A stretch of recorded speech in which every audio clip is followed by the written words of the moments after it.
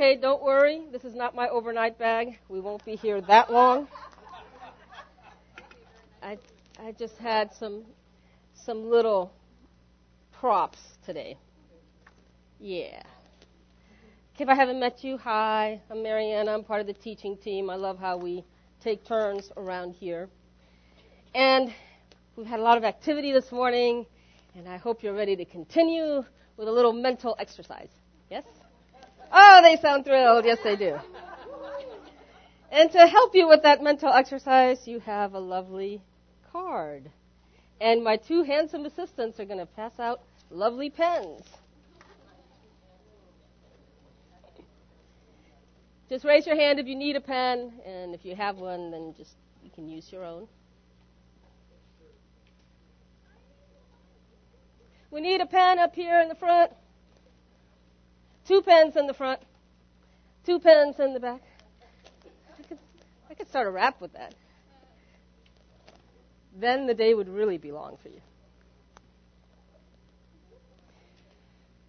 We started off the year talking about living life on purpose, discovering why God put us here, why we're here at this moment, and what our life is all about. And then Randy's been talking to us about living life fully. Jesus said, I have come that you may have life and have it more abundantly, have it to the full. And Randy described that as being not just that we're filled up, okay, all my needs are met, cool, but that we have so much of God flowing through us that it flows out and splashes onto the people around us. Everywhere we go, there's a puddle of God that people are stepping in. And today we're going to talk about living life fully forward. I like that word forward. It indicates motion. And I don't know how many of you are multilingual, but one of the things that's hard about learning a second language is that you have certain concepts in your mind that exist in your native tongue, and then when you learn this new language, there's no word for that. And so you're trying to explain it, but you can't quite. The word God sounds very much like a noun, a thing, a person, a concept. And that's really not what the word is. I have a book written by a rabbi that's titled God is a Verb. And I connected with that because my first language was Spanish. And in English, when we read the Gospel of John, it starts out with, in the beginning was the Word, and the Word was with God, and the Word was with God, and the Word was God. He was with God in the beginning. Through him all things were made. You've read that once or twice, right? In Spanish, it says, in the beginning was the Verb, and the Verb was with God, and the Verb was God. That's the nature of God. Think about verbs, things you can do, love, speak, breathe, create, heal, resuscitate. That's the nature of God, forward motion. So just to get your brains working, I'm going to ask you a question, give you a little prompt for something to write on those cards, and I want to encourage you to use both sides of your brain. Now, we tend to think we have only one brain, like we have one bladder. But there's a lot of differences, among which are, if you cut the bladder in half, you have 2 halves that don't work. If you cut the brain in half, each half still works. They don't communicate anymore, but they still work. Your left brain is the kind we exercise in school. It's the kind that lets us process numbers, letters, symbols. It lets us plan for the future, think back about the past. It's the one that's always worrying, this little chatter always going on. Oh, you shouldn't have done that, and so-and-so's going to say something about it, and now this is going to go wrong. Okay, that's the left brain. The right brain is the more instinctual one. It's what we might call the heart. You ever heard somebody say, my brain's telling me this is the logical thing to do, but my heart says this is the right thing to do? Right, yes, right brain. It's the one that lives in the present, the one that makes you react like a child when you see a beautiful sunset or when a deer comes through the woods and you go, oh, wow, that's right brain. That's the part we connect the most with God with. You might have heard Randy a couple of weeks ago talk about a time in his life where he'd been studying the Bible for quite a while, but he told this pastor, you know, I feel like I know a lot about God, but I don't think I know God. Left brain, right brain. The reason I'm telling you that is because you're probably dominant in one or the other. In our culture, we tend to foster the left brain a lot. And so as you answer these questions, if you're thinking logically and making your little list, stop and encourage your right brain to kick in. What's your heart saying? And if you are a heart person and you've written down your one thing that you're passionate about, that's probably how you know it's your heart. Boom, you've got one answer. Stop and think, okay, let's think about this. What else might I know? Okay, here's your first prompt. We're going to do several of them. What are, in your life, some areas for growth? For example, I've told you I've started exercising a little, but that's an area where I need to grow. I need to become a lot more my own leader, have a lot more initiative about doing that every day, doing it consistently. In my family, there's relationships that I need to work on. I know that's an area for me to grow. Professionally, there's a software that I want to learn how to use because it's, I think, much, much better than PowerPoint. You guys will enjoy my presentations more. My students will enjoy my presentations more. So there's different areas of life. Write down things where you know you need to grow or where somebody has invited you to grow. Maybe your spouse has been saying you ought to do some of this. Maybe your pastor or your community group leader has been saying, I think you're ready to take on some responsibility here. You might not agree. That doesn't matter. We're just listing areas for growth, whether you agree or not, things you know you need to grow in, or things where somebody else has been encouraging you to grow.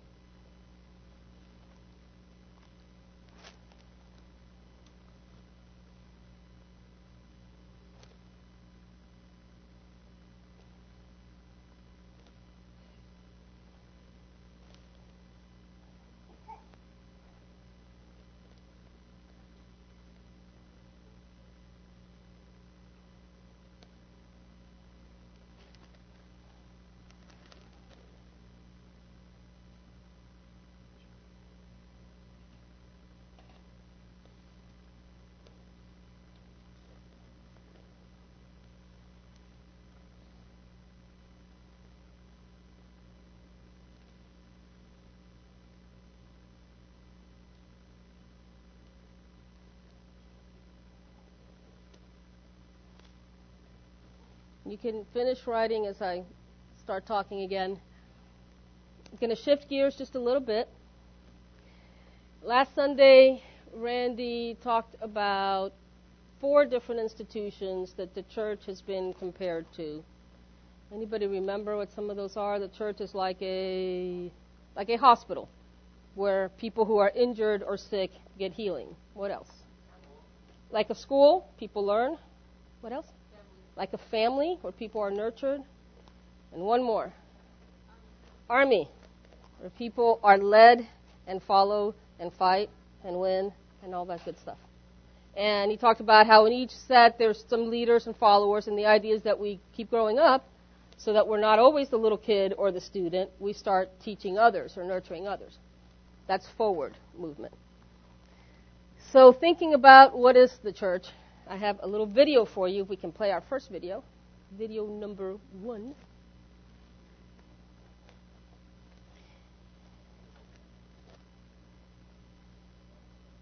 And this is kind of to keep your thinking muscle going.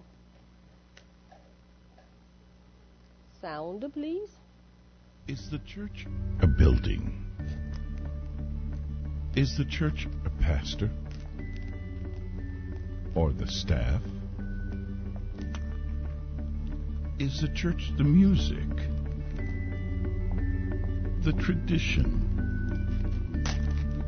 Or the ministries? These are all good things, but they are not the church. Take them away, and the church is still here. Why? Because you are still here.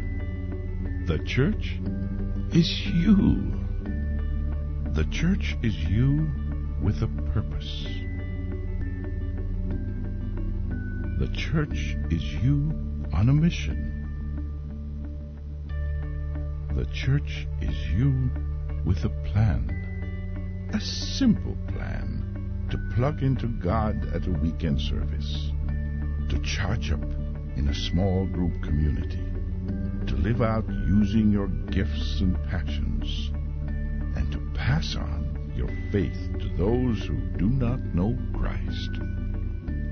When you and I live like this, all the things we used to do in church become things we do as the church. God desires it. The world needs it. And we are called to be it. What is the church? The church is you.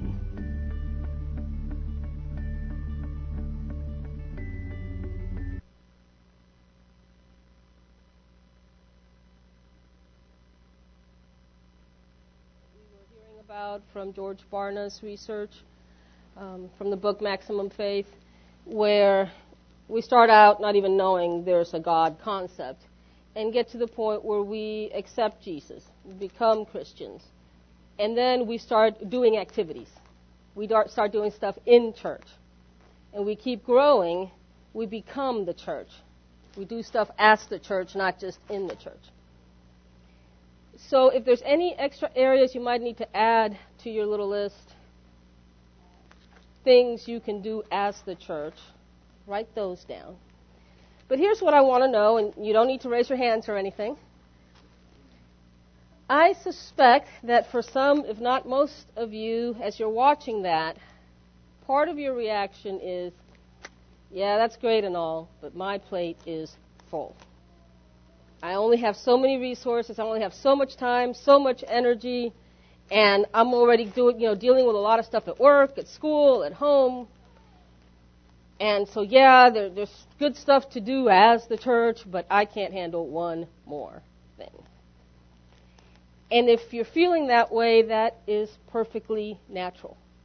It's understandable. We do have limited resources. And so we can feel like I have no more capacity. That's part of why God stretches us and wants us to grow, so we have more and more capacity. And even though it's natural, we are more than just natural beings. We are not just a tree. We have a spirit, and I'll call it the human spirit. You could call it the heart. And I really believe the human spirit was designed to overcome hardship and feel great satisfaction in doing that. There's a great joy in that. It's not designed to just, we grow physically to a certain age and then we stop. That's not what the human spirit is like. It's designed to keep growing, to keep moving forward. And that's called thriving. We don't just survive, we thrive. There's an author named John Ortberg that said this. He said, "Thriving is what life was intended to do, like a flower stubbornly pushing through a crack in the sidewalk. It is why we pause and wonder at a human being's first step or first word, and why we ought to wonder at every step and every word. Thriving is what God saw when He made life and saw that it was good. Thrive was the first command, be fruitful and multiply." And I could talk for a while about what that looks like, but I'd rather just show you. I came across a video that shows you alive that if you put a video next to thrive in the dictionary, this is the video I would show.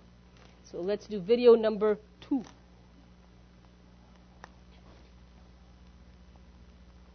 Wow, they're still glad I'm here.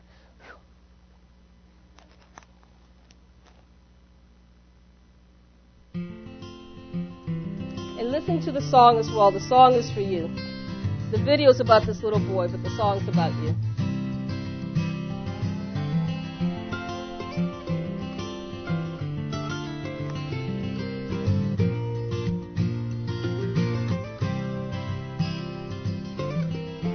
When you cry, be sure to dry your eyes, 'cause better days are sure to come. And when you smile, be sure to smile wide, and don't let them know that they have won. And when you walk with pride, don't show the hurt inside, because the pain will soon be gone.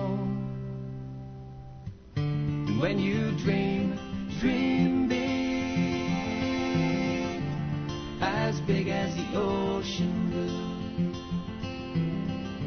When you dream, it might come true. When you dream, dream big. And when you laugh, be sure to laugh out loud, 'cause it will carry all your cares away. And when you see the beauty all around and in yourself, and it will help you feel okay. And when you pray and pray for strength to help you carry on, and when the troubles come your way. And when you dream, dream big, as big as the ocean.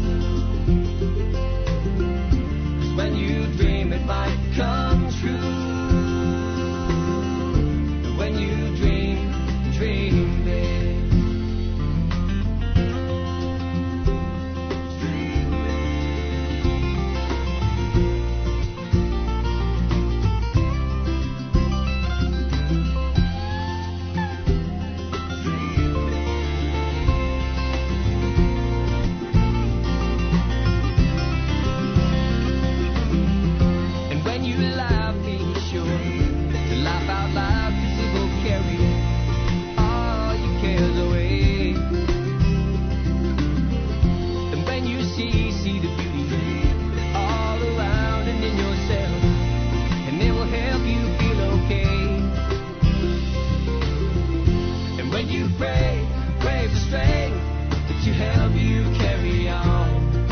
Troubles come your way.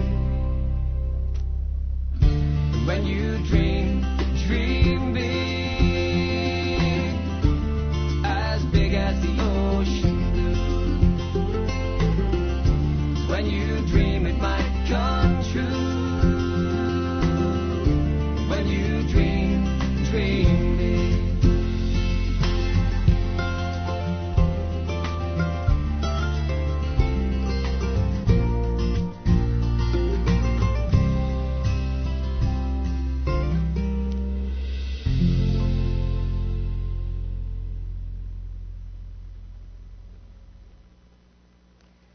I've watched that like 6 times, and I've wept every time, so I tried not to watch this time. The human spirit is designed to overcome hardship and feel great joy at that achievement. Did you see that joy in his face? You know, I didn't cry because I felt sorry for him.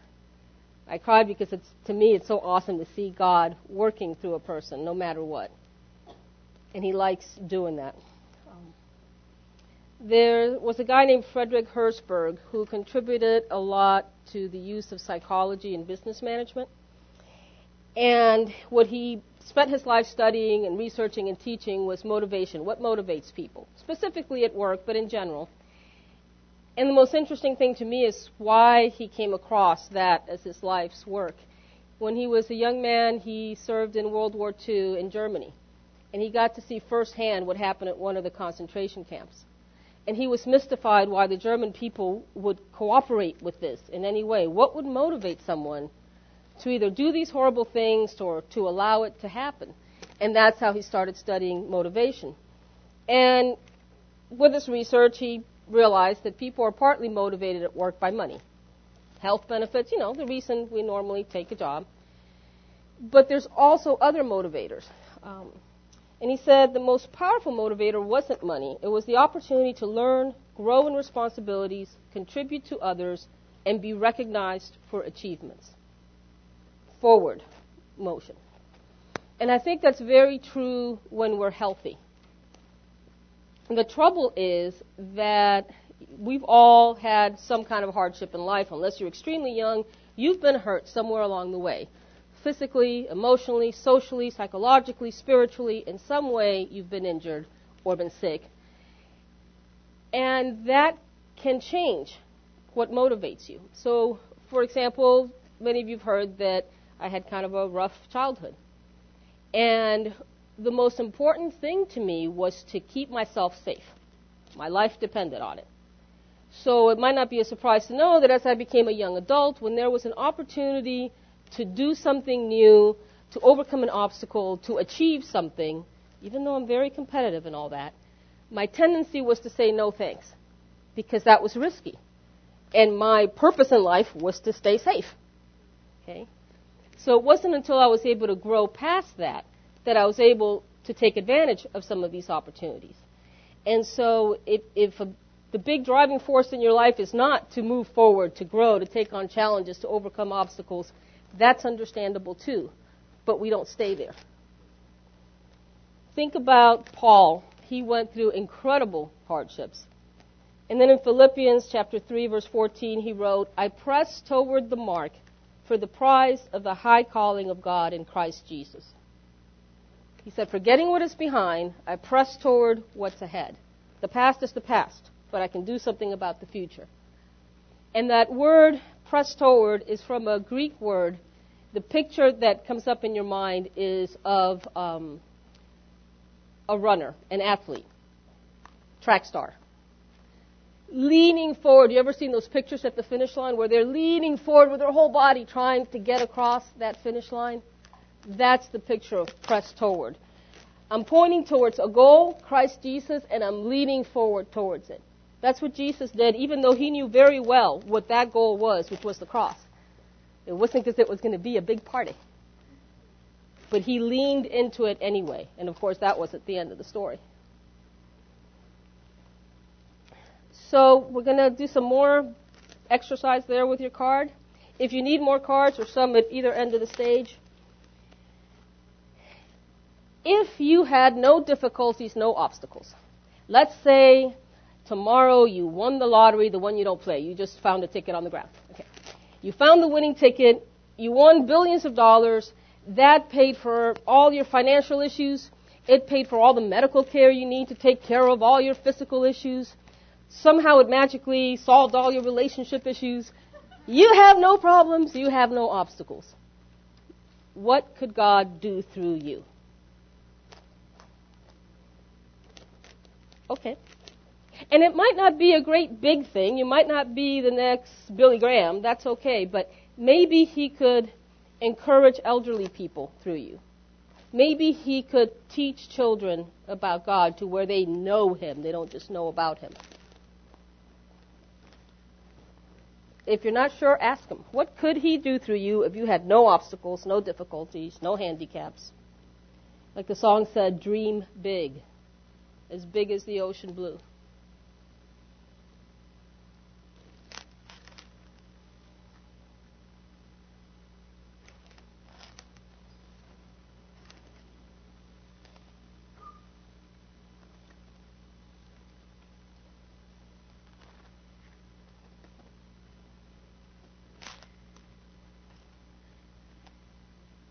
And then something I've realized about God is that he likes to do really unlikely things with really unlikely suspects.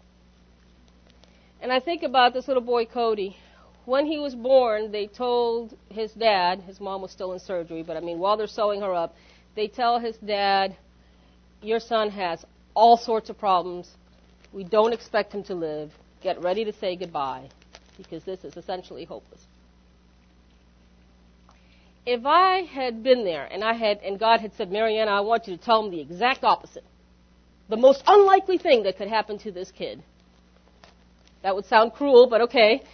The most unlikely thing I could think of is to say, hey, don't worry, your little boy is going to become a great athlete. A great athlete that when you go on YouTube and you put in his name, by the time he's 10, you see 20, 30 videos of the different competitions he's competed in. And rather than be a miserable little crippled person, he's going to be so full of joy that he inspires others. He's going to go and speak to wounded warriors. And their lives are going to be changed because of seeing him and hearing his message. All of this by the time he's 10. Does that not sound like the most unlikely thing? This kid needed heart surgery. He needed spine surgery. He had all sorts of things wrong with him. And yet, that's what God decided to do. Think about Paul. Paul was, before Christ, an expert in Jewish law and very passionate about enforcing that law. He hated the fact that there were Jews that were saying this Jesus guy that had been executed was the Messiah, and he was chasing them down, getting them killed.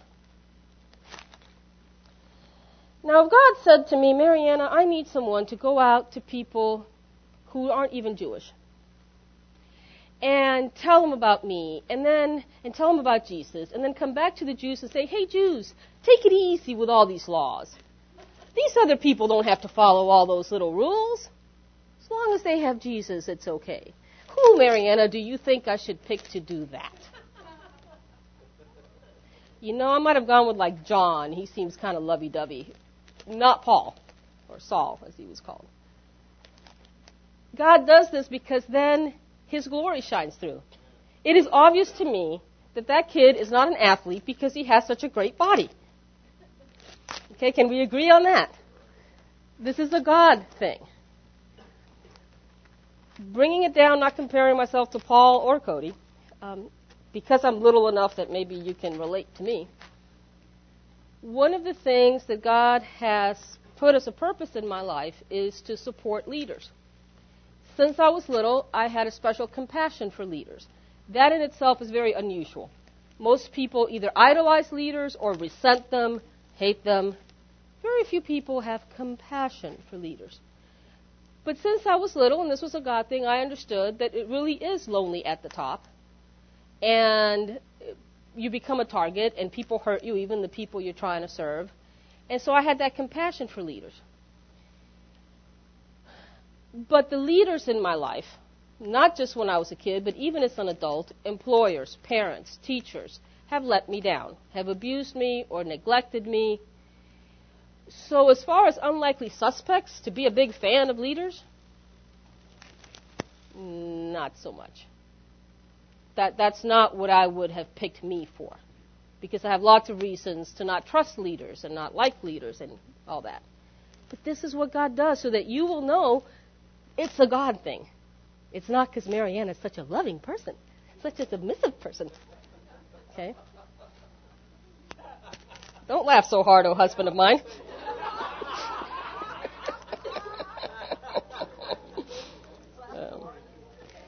Okay.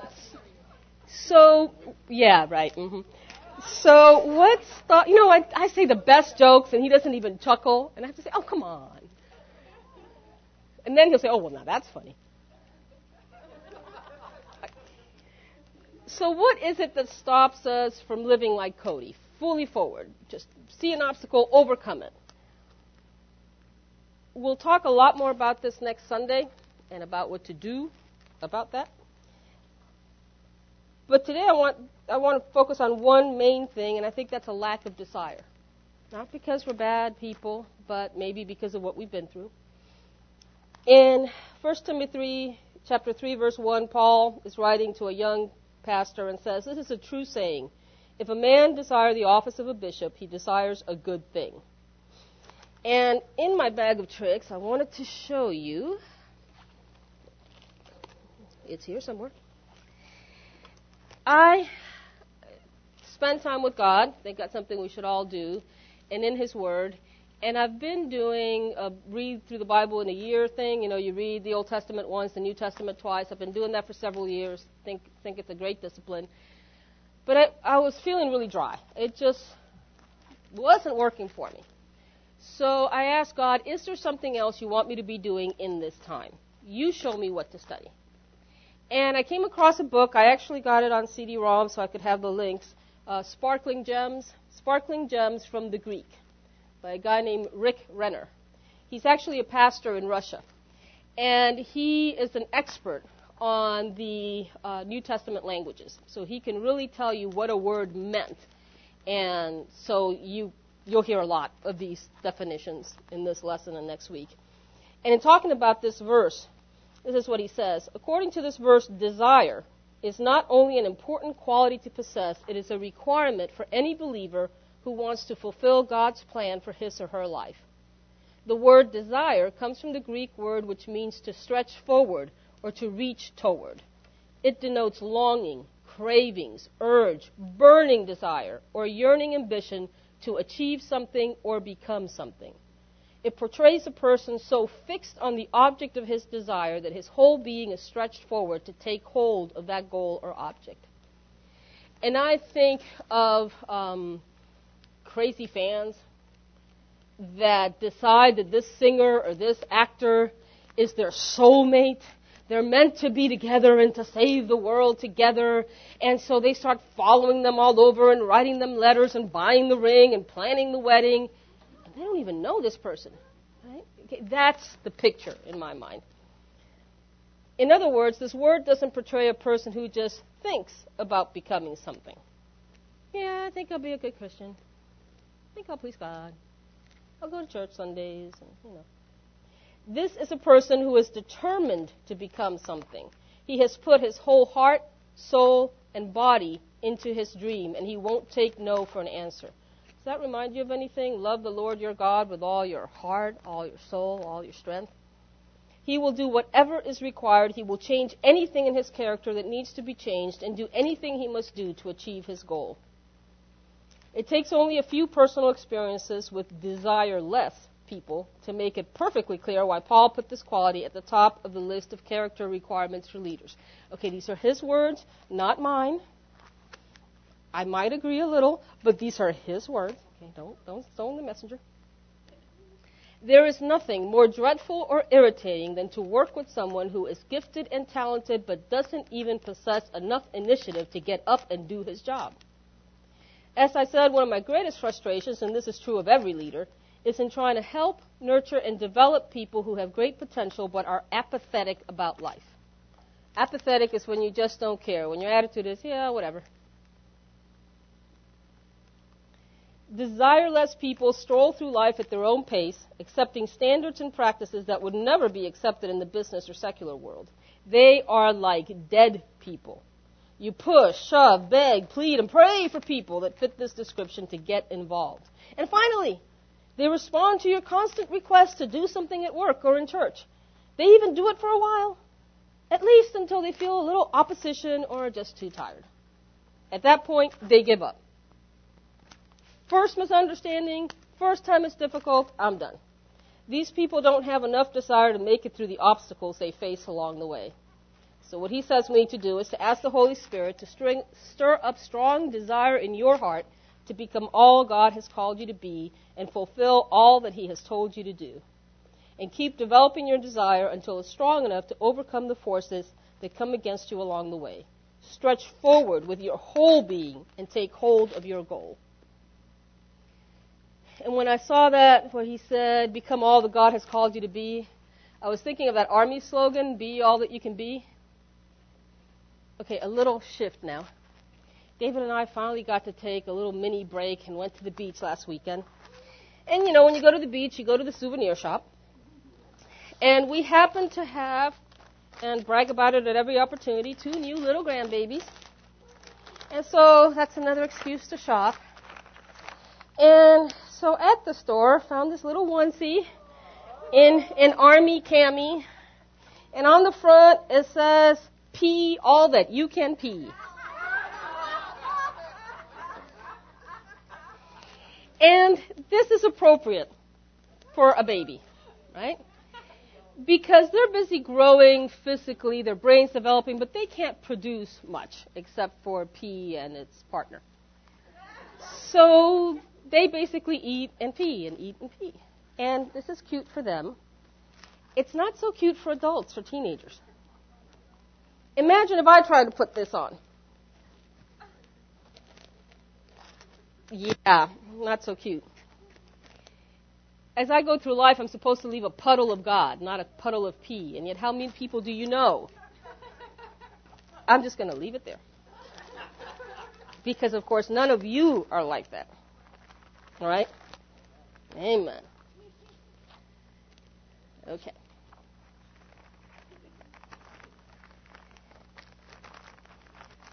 So I've got one more video for you. And I want you to consider about your life, not what's happened in the past, but starting today. Are you going to be all you can be or the alternative? Are you going to run the race like Paul, stretching towards that goal and asking God to show you what that goal is? Go ahead. Jesus made a new deal with us. He said, I'll die for you if you'll let me live through you. We're going to have Lord's Supper now. And I'll let Kevin and Cindy talk to you about that. Okay. Well, welcome to the celebration of the Lord's Supper. At the Vineyard, we practice open communion, so anyone who's a follower of Jesus is welcome to come and join this meal.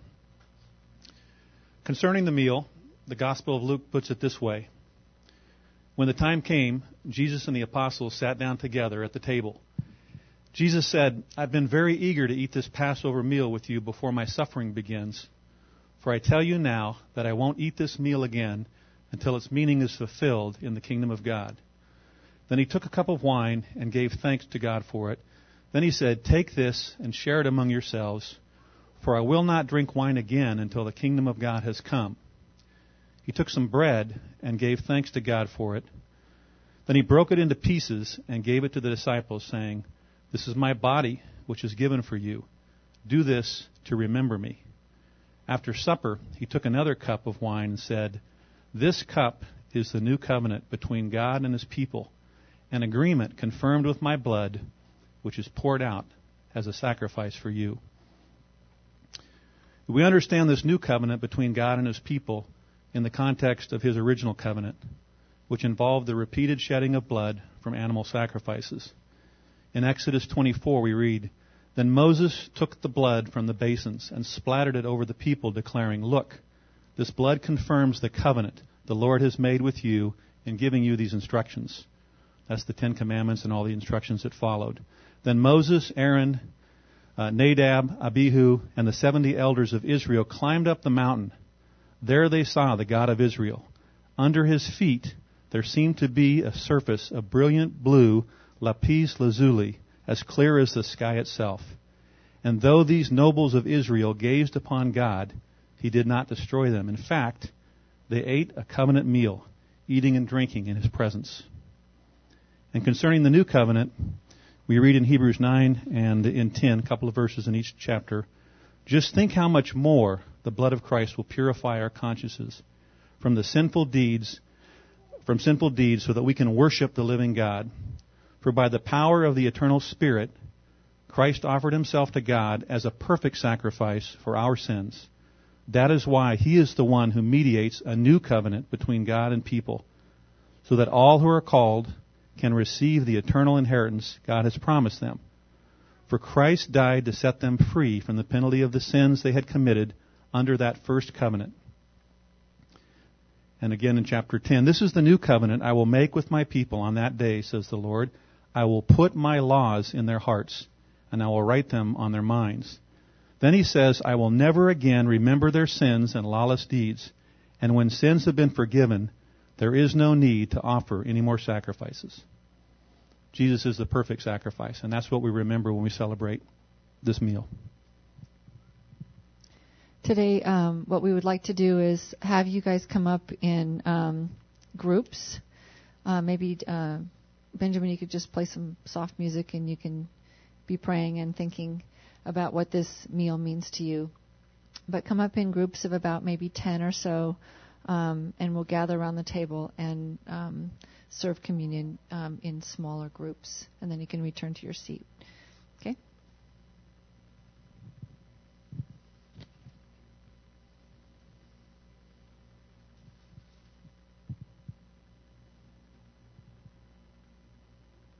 So we're wrapping up our service, and as you go, keep these note cards with you.